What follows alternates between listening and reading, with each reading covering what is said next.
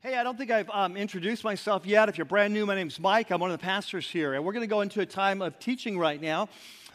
This morning was really cool. I was out at Corner Bakery, just some God time at Corner Bakery, and what's so funny? Like God's at Corner Bakery. I mean, what? Anyway, and so I was outside there, and I was reading a little bit in Colossians, and there's this great verse in Colossians that I want you to catch this. It says, "Since then, you, as believers, have been raised up with Christ. Seek the things that are above where Christ is." Right? I know it's just like, hey, you've died with Christ. You've risen with Christ. Focus on the things that matter in life, right? And that's what we're here for, right? That's what we're here for. And we do that every week. It's why we gather. We gather here to focus on the things of Jesus. We learn how to follow him. And so are you ready to do that tonight? You ready to do that? All right, let's pray. God, we are just so excited to be here. I know I'm just so excited about ready to pop. This passage, this concept, this teaching, this principle is just so rich. It's so powerful. It's so life-giving. But Lord, we know that only if your Spirit speaks it to our heart does it make a difference. Otherwise, it's dead. It's lifeless words. And so, God, we invite your Spirit to come. And we pray you would fall afresh on us, God, and you speak. And that we be changed as a result. And we pray this in Jesus' name. Amen. Our story starts today on March 23rd of this year. Lynn and I just taken off from church. Right after church Sunday, it's a Sunday, and we're taking off. Our anniversary is the next day, on Monday the 24th.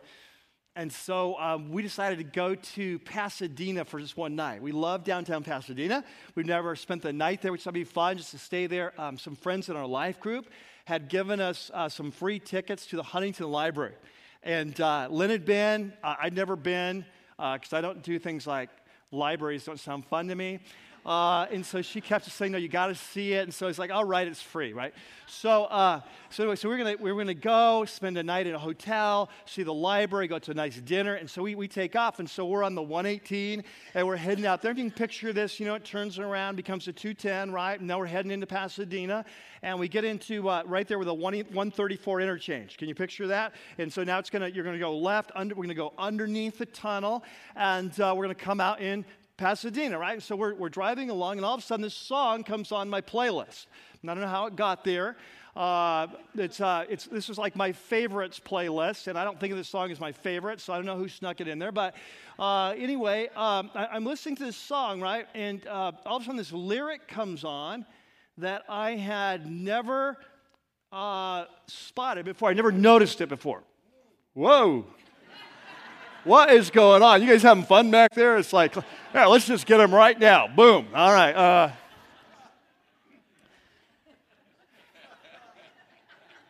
Hi, my name's Mike. We're going to start open with prayer right now. We're just going to start over. This story was going somewhere. Anyway, so come under the tunnel, right? All of a sudden, this song comes on. I'm familiar with the song, but never heard this lyric before.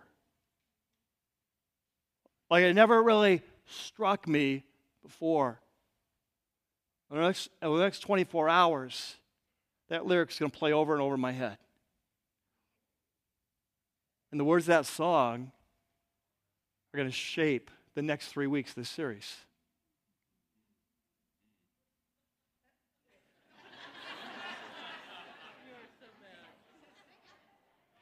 Well, today we're going to continue our series in Jesus, the Crucified King. And for those of you who are brand new, this is how I mess with everyone here. No, for those of you new, this is a series. It's actually the third in a trilogy of series on the life and teaching of Jesus as told in the Gospel of Mark. And so we're in this third and final series. We've watched as Jesus has come into Jerusalem. It's the last week of his life. We've watched the last 2 weeks now. Thursday night, he's been arrested in the garden. He's been interrogated all night long. He's been brought up on charges before the Jewish High Council, the Sanhedrin. He's been convicted of blasphemy, which calls for the death penalty. But the Jews don't have the right to execute under Roman rule. So 6 o'clock in the morning, they're going to take Jesus over across town to the west side of the city as our best guess to the palace, we believe, of Herod. There he's going to be brought in front of the Roman governor Pilate, who's not normally in town, but he's in town from Caesarea because of the Passover. And the city's crammed with pilgrims, and they're always afraid of a Jewish riot. And so he's in town to help preserve the peace. And so last week, if you're here, Dre did an amazing job of walking you through that scene where Jesus is brought before Pilate, and he's brought up on charges of high treason against Rome for claiming to be a king. And even though Pilate doesn't want to convict him, he eventually bows into the pressure of the crowd, his fear of a revolt, a riot, and he convicts Jesus of high treason. And that's where we've been. So last week, as Dre finished, we left Jesus there, convicted of treason against Rome, sentenced for execution. So if you have your Bibles, I want you to go with me to Mark chapter 15, verse 15. If you have your apps, go ahead and turn them on. There in your note sheet, there's a section that's called the mock coronation. And we're going to pick it up at verse 15.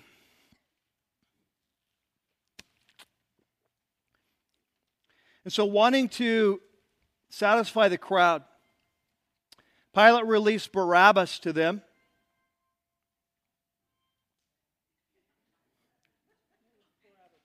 Hello.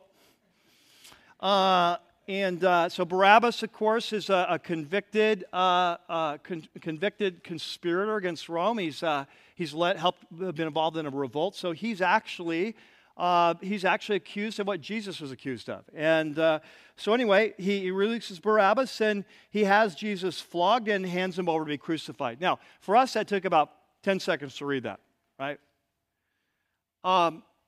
For Mark's readers, he doesn't need to paint a picture. Remember, Mark is writing for Christ's followers in Rome. They're familiar with floggings.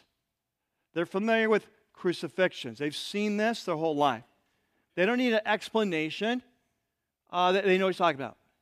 For us, 2,000 years later, we need a little bit more information. Right? So I want to talk just a couple minutes about a flogging. Just you can kind of picture this, and then we're going to move on. Right? So, a Roman flogging would not always happen the same way. There are different kinds of floggings, but one of the most common ways, this is probably a great way to picture it for Jesus, is they would take a prisoner and they would attach him via chains to a pillar or a post, right? So the person's going to be bent over, their legs are going to be apart, and they're going to strip them naked for this. Right? So he's going to be there, and now the Roman soldier who's going to administer the whipping, they're going to pick up a short-handled whip. It's going to have many thongs of leather attached to this. Sometimes they're called the cat of nine tails, 9 pieces of leather. And attached to the leather strands would be bits of bone, bits of glass, and bits of metal. And so the intention is that as you'd whip the prisoner, that not only would the leather lashes cut into their skin, but the metal and the glass and the bone would lodge in the body. Okay?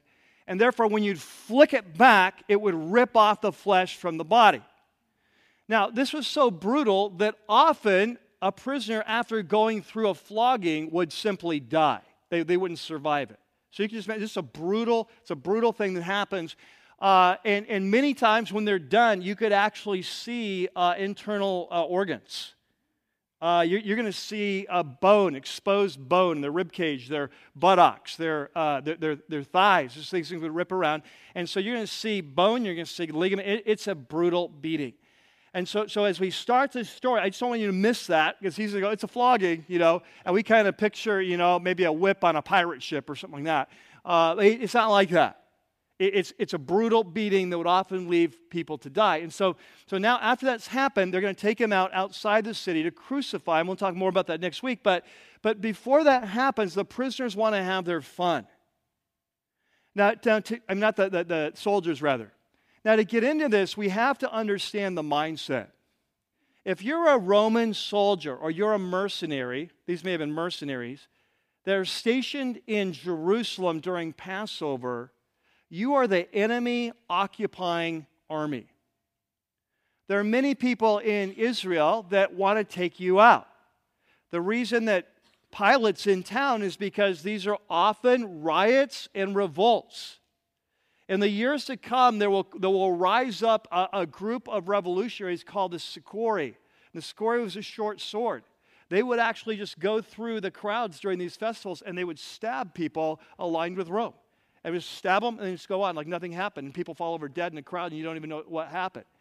So if you're a Roman soldier or a mercenary, you hate the Jews, right? They're your enemy.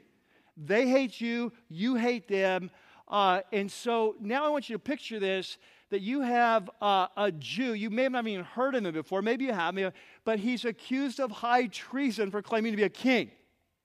This is like you want to have your fun. This is very much like the Taliban capturing an American soldier.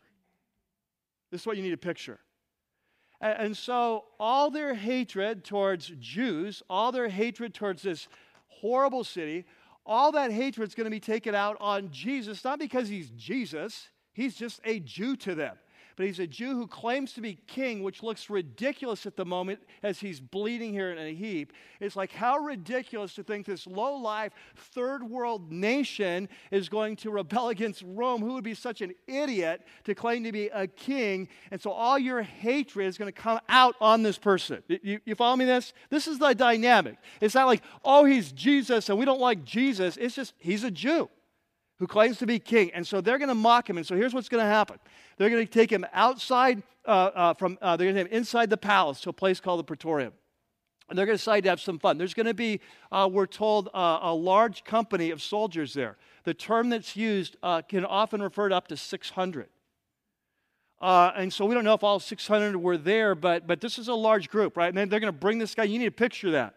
Roman soldiers, hundreds perhaps, are going to bring him in, and their ringleaders now are going to begin this mock coronation. You're a king, let's have some fun. And so they're going to find a purple cape, and maybe it's just one of the kind of scarlet capes or whatever of one of the soldiers. But they're going to put him on him because kings would wear scarlet, or kings would wear purple. It was a sign of royalty. They're going to find some thorns from somewhere. They're going to craft together a crown. They're going to put it on his head. They're going to put a reed in his hand. And now they're going to begin to say hail to him, like you'd say hail Caesar. They're going to hail Jesus, King of the Jews. It's a whole mocking thing. Instead of kissing him like you'd often kiss the king or kiss his ring, they're going to spit on it. All right? So I want you to picture this. Now, if you've ever seen a TV show, I'm sure you all have, where there's some sort of mob action, right, where someone's attacked and the mob gets around, they're kicking and they're hitting, and maybe it's a Jewish person, the Holocaust or something like that kind of a hatred that you've seen, that we've seen maybe in the South, a lynching of African American. You've seen those kinds of things. You need to picture it like that. This is what's going on. This is like violent hatred, mocking. They're just having fun, right? And so this is going to go on until they're done. And we need to picture this happening for a while. Mark's going to describe it very rapidly, but he's going to give us some hints in here. We'll see them that this is not a fast-acting thing. This is going on for a while. And you just picture that mob scene. Everyone wants their turn, right? Everyone wants to take their shot. Everyone's wanting to be more funny, more creative, say something that gets the guys to laugh, you know? So it's just this very cruel scene. And so let's take a look and see what happens. So in verse 15, Pilate releases Barabbas. He has Jesus flogged. We've talked about what that means. So he's coming in bloody. His body is torn to pieces. And they're coming in. And just, I want you to picture this, how painful this is. You know, when I was going into 6th grade, I had a very serious bicycle accident. In those days, you didn't really care about safety because no one cared about kids. And so we were painting our house. I needed to go down to the hardware store to get some more paint thinner. So my older cousin and I, we go down this huge hill, and it really was. It was this huge, steep, long hill. I'm on a Stingray bike. I've got jeans on, no shirt, no helmet, and I'm going as fast as I can when I have a high-speed wobble develop in my tire, flip over. It's the last thing I remember. Had a 5-point skull fracture, almost died, but slid down the hill on my raw back. Can I tell you, the pain of that experience for weeks, I mean, that's road rash. That's not flogging. To put clothes on was like carefully putting, are you with me in this? And I want you to picture him. He's being brought in now, and he's been naked. They put his clothes on him out there. They're taking his clothes off. They're putting clothes on him. You can just imagine his cape sticking in the wounds. Right? You got the crown. They're going to be beating him on the head as they mock him, driving it into his crown, driving his head. And so the soldiers in verse 16, they led Jesus away in the palace, that is the praetorium, and they called together the whole company, that's the word for 600 of soldiers, and they put a purple robe on him. And they began to twist together a crown of thorns, and they set it on him, and they began to call out to him, "Hail, King of the Jews." And catch the next three words, again and again. So this description goes by really fast. Like Mark's, writing on Greek parchment, you don't waste words. It's like, you know what I'm talking about. You've seen this, he says. So again and again, they struck him on the head with a staff, and they spit on him. And falling to their knees, and I'm just sure they're trying to outdo, you know how guys are. You're doing something mean as kids growing up. You're picking on somebody or whatever, and you're trying to say the most cruel thing or the funniest thing to get people to laugh, and that's what's going on. And so again and again, they struck him on the head, they spit on him, falling on their knees, they paid homage to him, and then when they had mocked him, when they're done and their energy is spent, it's no longer funny. So how long? 15 minutes, half an hour? I don't know, it's going to take a while.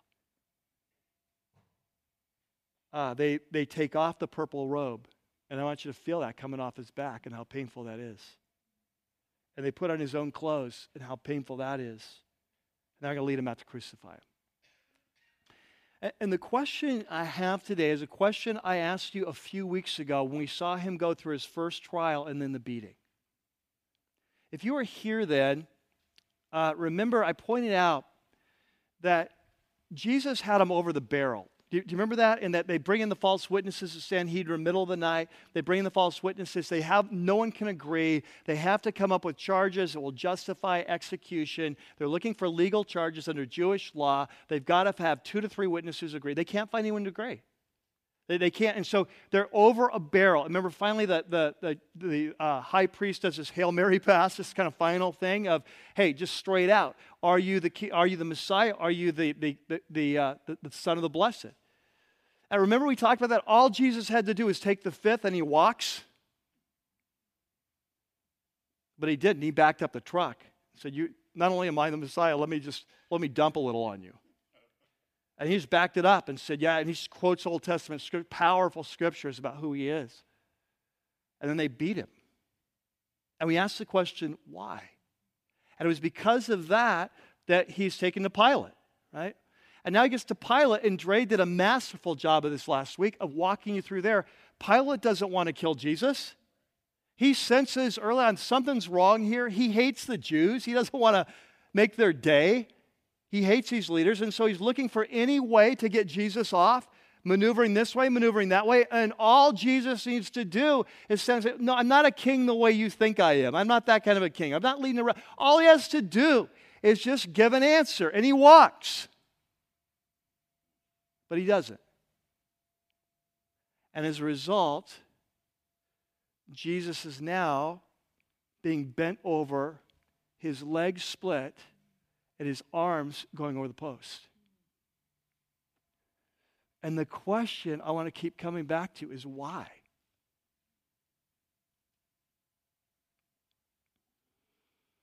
Going into Pasadena that day, the song comes on. It's a song we're going to hear later. It's a song by Hillsong United. The song is called Aftermath.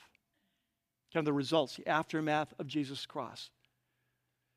And there is the line that hit me that day as we were going on the 134, is that it says, you chose the sinner's crown.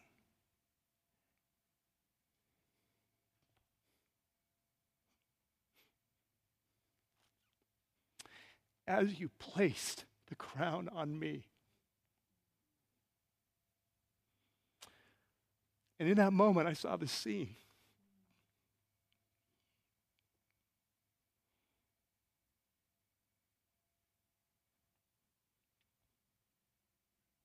Why was he willing to take that sinner's crown, that crown of thorns? Why was he willing to go through these beatings and the floggings and the execution?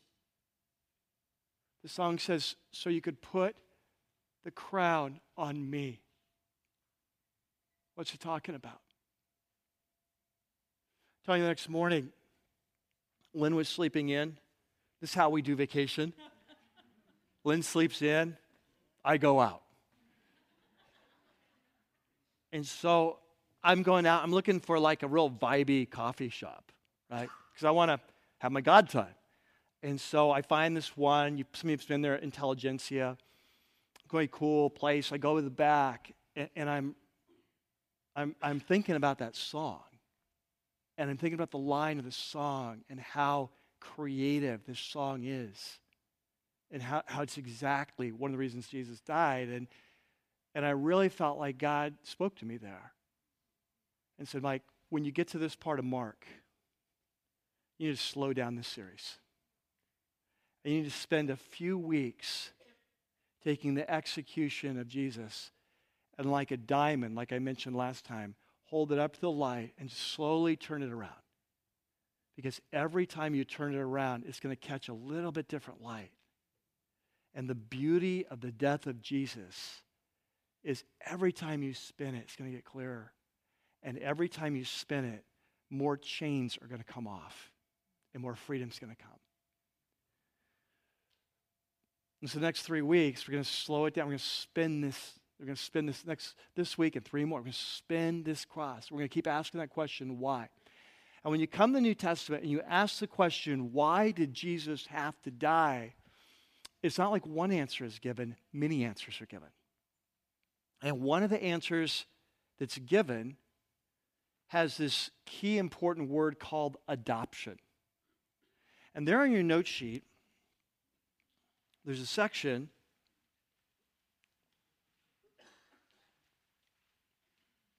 that's called the aftermath. That's the name of the song, The High Cost of Adoption. So let me just set this up.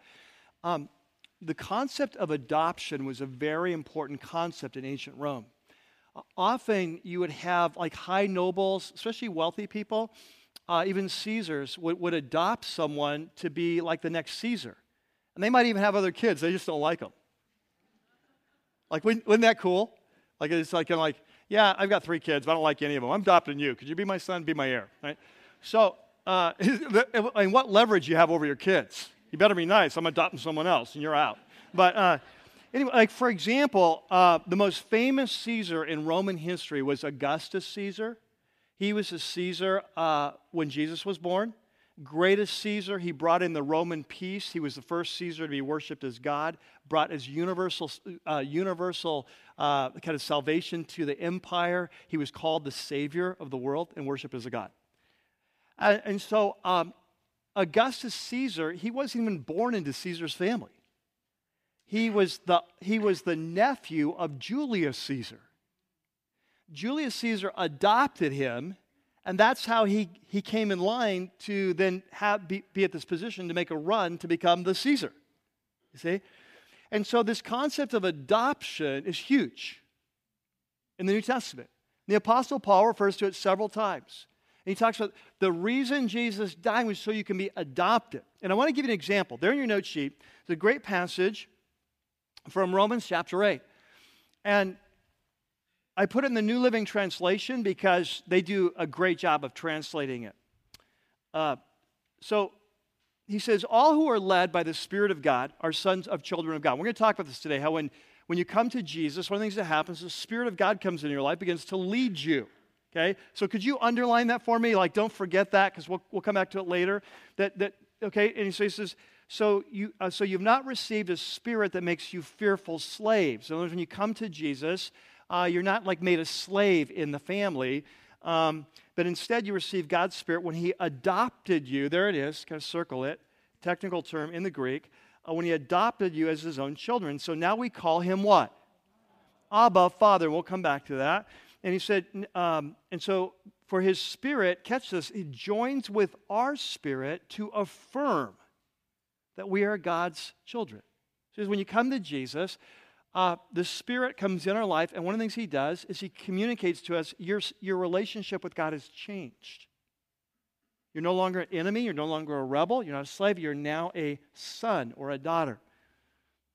And the Spirit does that directly, intuitively.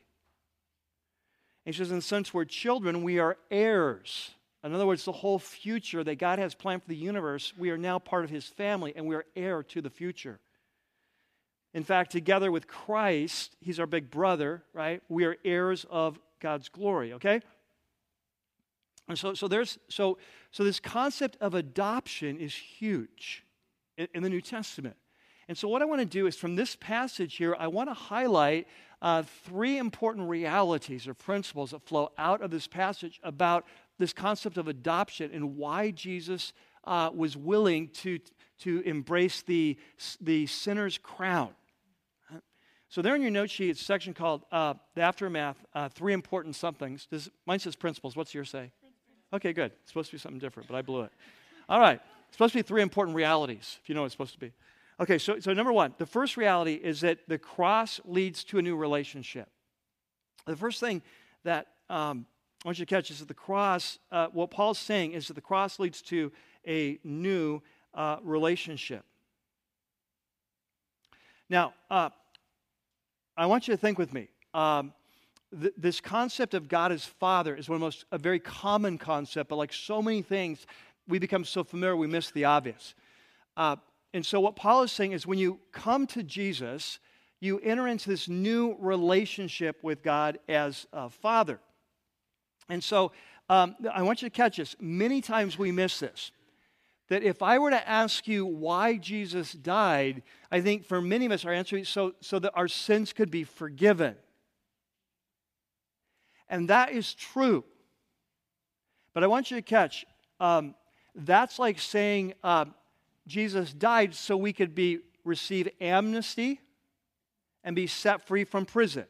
And that's true. And we'll talk about that more next week. But the question is, why are you being set free? You see, it's one thing like if you got a pardon from the governor, you're on death row and you got a pardon from the governor, you'd be set free, right? And when you left the prison, you would walk out and you get the stuff you were handed when you came in, which would probably is not a whole lot. And here's the watch, from 30 years ago, and here's your clothes, and no longer fit because they're bell bottoms and have flowers on them, and so it's like, right? So you walk out of prison, and it's like, okay, that's it. And, here's $100, good luck. That's how you walk out. Here's what I want you to catch: the picture the New Testament paints is the reason Jesus bent over and held that pillar is so that not just you could be amnesty and leave prison, but when you walk out, there is someone to meet you there. And that person who's come to meet you there is the creator of the universe. And He says, I want to adopt you into my family with all the rights and privileges of my very own son. And here's what I want you to catch, men and women. We use this father language way too easy, right? Like what I was thinking about when I was a little boy. This is how I learned how to pray. That's how my parents prayed. I don't pray like this anymore, but this is how I learned to pray. I prayed, Heavenly Father. That was my name. I got Heavenly Father. Right? It's what I grew up with. But we get so used to using the term, we don't think what it means. Like this is not theoretical. This is not just theological. This is reality. Is when you came to Jesus, you were adopted into the family of God. You got a new father, and He's the creator of the universe. And this is what Paul is saying. He says, when you come to Jesus, you come in this relationship, the Spirit comes into your life, and he says, this is one of the first things the Spirit begins to tell you, that you have a new Father. And it's not like someone has to teach you this.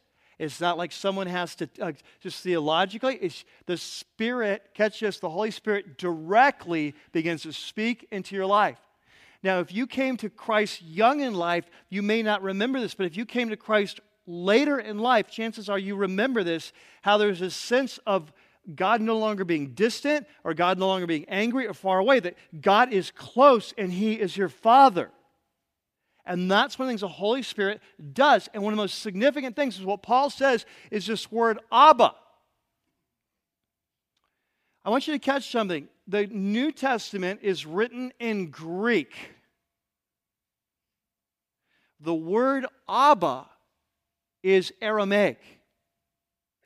Jesus' primary language, mother tongue, was Aramaic. So when you're writing the New Testament, like Mark's writing for Romans, he writes it in Greek because that was a common language. But Mark and many other New Testament letters, when they get to passage like this, they will use the word Abba. And then they translate it. Abba, that is, Father. And the question is, why don't they just say Father? I'll tell you the answer. Because Abba is a very close, and it's a term of endearment. Abba is the word that a young child uses for their father. It's a personal family. Even think of it linguistically, Abba, Papa. Do you hear that? In most languages of the world, or many languages of the world, let's put it that way, this Papa or Dada, this kind of thing, and it blew the disciples away that the creator of the universe through the death of Jesus has become my Abba. And it was so powerful to them that they said, when we get that, we're not translating that one. You see, this is the word that Jesus used. Remember the Garden of Gethsemane? Father, if there's any other way. Remember what Mark said there? I put it on your note sheet, but he said, Abba, Father, Daddy. Catch this. The reason Jesus chose the crown was so that his Abba can become your Abba. Powerful. Number two.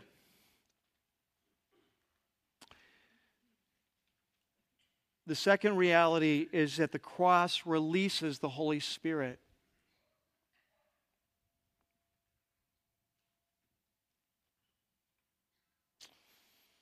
Did you catch that in Romans 8, that passage we just went through, where Paul says that because you're sons, God sent the Spirit of His Son saying, Abba, Father, right? That when we come to Jesus, one of the things that happens is that because we're adopted, God is now free to send the Spirit of His Son into our life with the family DNA. I want you to think about this. Adoption is such a beautiful thing, even today. To give a child a home who doesn't have a home, such a beautiful thing. But one of the things you wish you could do when you adopt is, wouldn't it be cool if there was a way you could take your DNA and place it in the son or the daughter? So that their blood is connected. And this is what happens in our adoption, is the DNA of Jesus is passed to us through the Holy Spirit. And the Holy Spirit comes to lead us and guide us and direct us to this new life that Jesus bent over so we would have. And there in your note sheet, in the book of Galatians, the letter of Galatians, Paul reiterates this. And there, look what he says. He says, God sent him, meaning Jesus, to buy freedom for us. So the analogy is a slave market. We were slaves to sin, slaves to judgment. Catch this, so that He could adopt us as His own children. You see the analogy again? He didn't forgive us just to release us. He forgave us to adopt us. And then he goes on And because we're his children, God sent the Spirit of his Son, the Spirit of Jesus, into our hearts, prompting us to call out, Abba, Father. See, same thing. What he's saying is that the reason Jesus embraced the crown was so that you could receive his Spirit in you to lead you. So you're not just forgiven and not just adopted, but your same old self. You're forgiven and adopted and receive a new spirit. You can be lead to, here's life in our new family, how we do it. Now, Jesus talked a lot about this. In fact, the night he was arrested, we focused on the Gospel of Mark and the things that are kind of focused on there and then talked about in the other Gospels. But one of the things that Mark doesn't talk about is on the last night, Jesus, when he was with his men, after Passover, he had a long discussion with them about the coming of the Spirit. You see, you catch this? His death was going to open the door. Until we were forgiven, God couldn't come to live in us. But once that price is paid, the way is open for the promise of the Spirit from the Old Testament to come. And so that last night, he talked about this a lot. And we'll just hit a couple of these, well, not all of them, but hit them real quick there on your note sheet. John 14:15. If you love me, you'll obey what I command, and I will ask the Father, and he'll give you another counselor. Now catch this. That word counselor is hard to translate. That's why if you get 8 different translations, you'll have at least 5 different words. It's a Greek word, paraclete, means to come, parakletos, means to come alongside someone. It can be an attorney, it can be an advocate, it can be like a mentor, a helper, a comforter. I think of him as a life coach. See, Jesus had been their life coach. Jesus had been there. If you wanted to know what to do or how to do it, you go to Jesus. Jesus is leaving. They're bummed out. If you're going, who's going to teach us? He says, don't worry, I will send you, catch this, another counselor. Who's the first one? Jesus. And he says later, hey, and let me tell you, it's hard to understand now, but it's better that I leave and he come than I stay. Why? Because I'm with you, he'll be in you. He'll take me internal. The Spirit of Jesus, I won't be outside of you, I'll be inside of you. And so he says, I'll ask the Father, he'll give you another counselor to be with you forever, the Spirit of truth. The world can't accept him because it neither sees him or knows him. But look at this, but you know him, for he lives with you, and he will be what? In you. Then a few verses down, the next passage, this counselor, the Holy Spirit, whom the Father will send in my name, he will teach you all things. He'll remind you of everything I have said. Have you ever had this happen in your life? You're out there and you're praying about a situation or you're not sure what to do, and all of a sudden a passage of Scripture comes to mind, a verse from a song comes to mind, and it's suddenly clear. What's happening? The Holy Spirit is taking the Word of God and he's saying, hey, this is what Jesus said or what the apostle, and this is what you need for this. Look at the next one. John 16, when he, the Spirit of truth, comes, this was all that same night, same conversation. When he, the Spirit of truth, comes, he will guide you into all truth. Why did Jesus put on the sinner's crown? Why did he go through it? So that the door could be open, the price could be paid, so that the doors of the prison open, you come out, you're adopted, and the Spirit of His Son comes in you to change you from the inside out, to lead you and guide you to this new life and this new family. And then there's a third principle, is that the cross leads to a new destiny.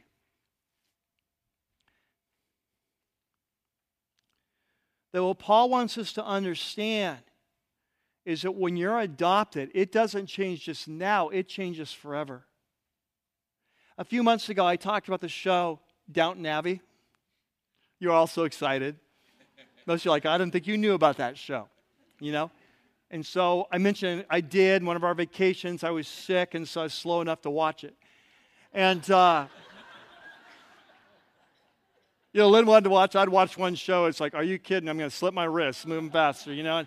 But I was sick, and we were there, and it's like, okay. And then I kind of got hooked. And now I'm hooked. I'll admit it. I'm hooked now.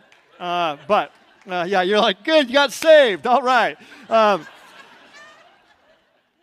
For those of you who don't know the show, it's set on this English manor, 5,000 acres, turning of the century, early 1900s, and it's, all the lords and ladies and all the servants and butlers and everything, and just the intrigue and drama that happens in this house, which under normal situations is really boring, but if you're sick, it's awesome. So anyway, in this story, I think it's the first episode, maybe second episode or something like that, there's this crisis. And the crisis is that there's this guy that's set to inherit the whole estate. And he takes the Titanic on its maiden voyage, and he goes down.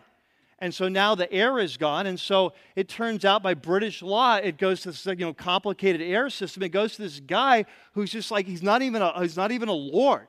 He's not been raised the right. He's a doctor, but in those days, doctor, kind of working guy, not super highly esteemed. He's got to earn his living. He's not been trained for this. And he gets this letter one day that he's become heir of the whole 5,000-acre estate.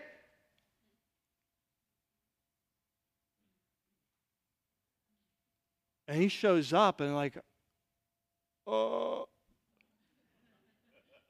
His eyes get about this big. Great guy, by the way. But it's like, yeah, you just inherited this. Once you catch, that's exactly what happens the moment you come to Jesus. You inherit the future. You inherit the next creation. It's very real, tangible, physical. We talk about here a lot. And this is what Paul says there in Romans chapter 8. Remember we talked about this? He said, his spirit joins with our spirit to affirm that we're God's children. Since we're God's children, we're his heirs. In fact, with Christ, we're heirs. He's our big brother. We're inherited the new creation that's coming. But if you look at the next passage, it's a few verses down, the same context, chapter 8. He says, we believers, even though we have the Holy Spirit, we've talked about that, we've received the Spirit of the Son within us as a foretaste of future glory. The gift of the Holy Spirit's like appetizers for the meal that's coming. For we long for our bodies to be released from sin and suffering. We too wait with eager hope for the day when God will give us our full rights as his adopted children. What you've experienced of Jesus now is the hors d'oeuvres. It's just an appetizer. You have just begun to experience life, joy, peace, forgiveness, purpose. If there's any of that in your life, it's just a taste. It's like here's a taste. It's like going to a nice restaurant, and they bring the wine, and they open the bottle, and they put it out for you. I saw this on TV one time. And they put it out for you, right? And then you act like you know, you smell it. 'Cause that's like you're pretending you know what you're doing. Right? And then you taste it and you wait an appropriate length of time to say, yes, that will do. Right? What we've experienced right now is a taste of the future. It's not the whole glass of wine. It's not the whole bottle. It's not the whole vintage year. It's a taste. And Paul says, we too with eager hope,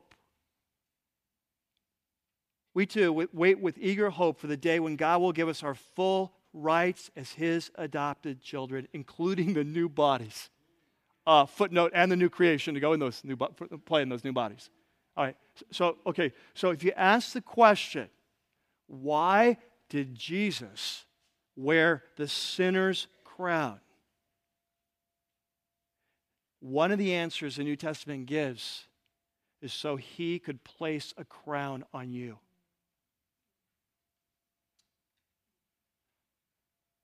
Pardoned, yes, but met at the gate as you walk out of jail, adopted in his family, filled with his Spirit, inheritor of a new estate, the future. Now, that leads us to two questions. There in your note sheet, the aftermath, two important questions. Number one, are you pressing in to this new relationship? This new relationship, are you pressing in to this new relationship?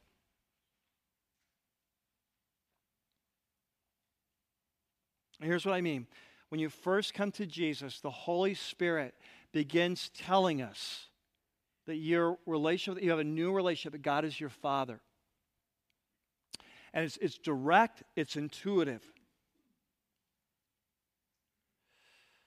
But the reality is, I think for most of us, it is often hard to hear. And the reason, and there are often different voices in our mind, in our head. They're voices of our parent. If this is particularly hard for those of you who never had a father, or you had a father that was distant, or you had a father that was abusive. It's hard. We hear father language. Here's what the Holy Spirit's telling us something, but the voices in our head are telling us something different. We hear the voice of our parents. We hear the voice of some authority figures in our past. Maybe you hear the voice of an ex-spouse. And most of all, we hear the voice of the enemy, trying to rob us of our birthright. Men and women, if you've come to Jesus, you have a Father. And the Father is bigger and better than anything you can imagine. You know, when Jesus came out of the tomb on resurrection morning, he met Mary Magdalene, had a brief conversation. And I want you to see there in your note sheet what he told her. He said in John 20:17, go to my brothers. Don't miss that language. Go to my what? Brothers. And look what he says. Go to my brothers. He said, I'm returning to my Father and your Father. Why did Jesus wear the sinner's crown? So that his Abba can become your Abba. He comes out of the tomb, and what does he say? Go tell my brothers. I'm going to my Father and your Father. So see, his whole ministry, he talked about the Father, right?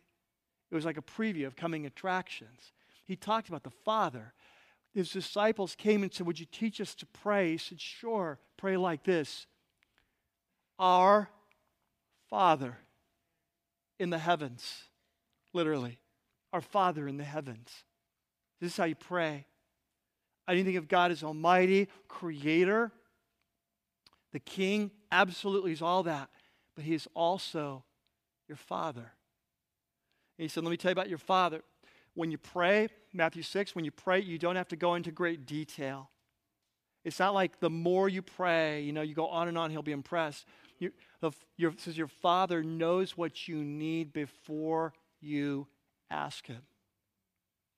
Do you know right now that your greatest needs you're not even aware of?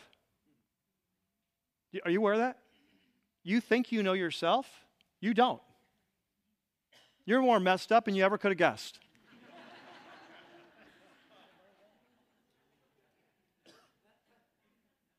And your Father knows that. He knows exactly what you need before you ask. Later on, Matthew 6, He goes on and He says, hey, and by the way, I know you worry a lot about the future. We're away from your families and we're traveling around the country and you're worried about how you're going to feed your family and what you're going to wear and what you're going to put on. He says, hey, but don't worry about that. Just stick with me. Keep seeking my kingdom first because your Father knows what you need. And if He takes care of the birds, He takes care of the flowers. Trust me, you're way more important than that. Later on, He'll say, hey, your Father knows the hair on your head, the hairs on your head. He'll say in Luke chapter 11, hey, if you, even though you're evil, know how to give good gifts to your kids, how much more your Father, right? Men and women, Jesus bent over so that you could have a father. He put that crown on his head that day voluntarily so that you could have a father. A father that's bigger and better than anything you can begin to imagine. And so the question is, are you pressing into that reality? Are you seeking your Father? Are you spending time with your Father? Are you learning to ask your Father for advice? Are you learning to take your Father's advice? Are you praying, God, would you father me? To my prayer all the time, God, would you father me? I need you to father me. I don't know what to do. I don't know what the situation is. I need you to be my father. Will you father me? Are you pressing in to that relationship? And then number 2, the second question is, are you staying in step with the Spirit? We've seen today that when we come to Jesus, we come out of prison, the Father meets us there, we're adopted in His family, taken to His home, and we receive the Spirit of His Son who comes into our life to lead us and guide us and empower us to live a whole new life. He's like a life coach. But I want you to think about that. A life coach is only as good as we're following the coaching. Like if you're a young athlete and you have potential, you know the first thing you do is like, who can I go be my coach? Maybe my folks will change school districts. I want to get under that coach. Yeah, really good. What college do I want to go to? Who's the coach? Because one of the things a coach does is he gives you both negative and positive input. What he'll say is, hey, if you continue doing this, you'll never win. And you need to stop doing this, you need to start doing this. And we don't have time today to unpack that, all the things that the Spirit comes into our life, say, hey, stop that, start this. But if you're every week, we talk about this a lot, right? And in the letter to Galatians, remember what Paul says? He talks about being adopted. We talked about that earlier. He sent the Spirit of His Son. That's chapter 4. In chapter 5, he goes on to talk, what does it look like to stay in step with the Spirit that we've received? And he talks about, here are the deeds of the flesh, of darkness, and here are the fruit of the Spirit. He's spelling out for us, here's what it looks like when you're listening and staying in step with the Spirit. And there in your note sheet, he says, Galatians 5, since we live by the Spirit. Catch that. Since the Holy Spirit's come into your life, and you've been born again, and you come in the family. He says, since you live by the Spirit, you've come alive. He says, then you need to keep in step with the Spirit. So the question I have is that, hey, here's why Jesus wore the sinner's crown. So He could place a crown on you. And so the question is, are you pressing into this relationship with your Father? And then secondly, are you listening to the Holy Spirit who's come to be your life coach and lead you to life? And what we're going to do right now is while our heads are bowed and our eyes are closed, I've asked the band just to sing this song over us, Aftermath, that I've talked about. And I want to give you some time just to reflect on these two questions. Hey, maybe you need to go before God and say, God, I don't know you as Father. Would you reveal yourself to me in new ways? Maybe there's a situation in your life you need to ask, would you father me in this? Maybe there's an area you say, you know what, I've been resisting my life coach. He's been telling me that this is getting in the way. I'll never win, but I've not been listening. Or there's something over here I need to start, and I've not been doing. And he's come to lead me to life, and I'm resisting that life coach. But during this time, maybe for some of you, you can just say, God, would you fill me with your Holy Spirit? My life has become dry. There's a lack of spiritual reality in my life. And I want to come back under your leadership. Would you fill me with your Spirit? If there's anything you want to show me, I want the full rights of sonship. I want to experience this.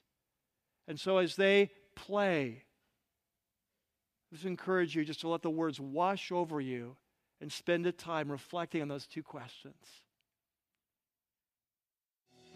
Our heads are bowed and our eyes are closed. Let me just proclaim over your life, the cross is enough. That whatever you think is too much, it's your abortions, it's your sexual sin, it's your anger, it's your failure, you're raised on the wrong side of the tracks, it's your drug abuse, you're in prison, it's your murder, it's your broken marriage, it's a relationship with God that seems far away and the gap can't be healed. It's your failure as a parent. It's what your parents told you or your boss told you or your ex-spouse tells you. Let me just say over you, the cross is enough. The cross is enough. That you are adopted children. You are deeply loved.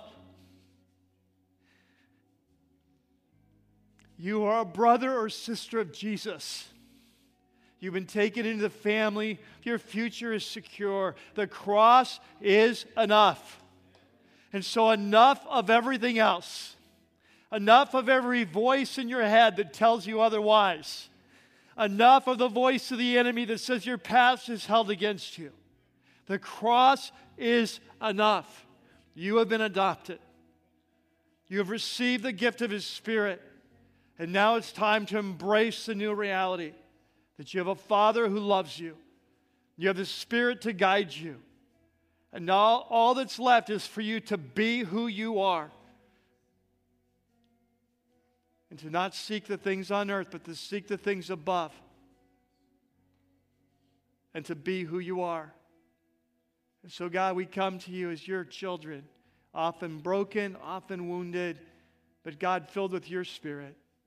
And we pray that you would write these things on our heart and you'd free us up from the lies in our life and that we would pursue you with a new passion to know you as our Father, that you'd reveal yourself that way and we would listen to your Spirit and stop resisting. When He says yes, we go, and when He says no, we stay. And we let you shepherd us as our Father. And so, Lord, we pray that you'd speak these words and write them on our heart. We celebrate that the cross is enough. And all of God's people said together, amen. Amen. Amen. Well, next week, we are going to take this diamond of the cross, and we're going to watch Jesus go. We're going to watch Him be nailed to a Roman cross like hundreds and thousands before Him and like hundreds and thousands after Him. And we're going to raise that cross like a diamond. We're going to spin it around and we're going to ask why.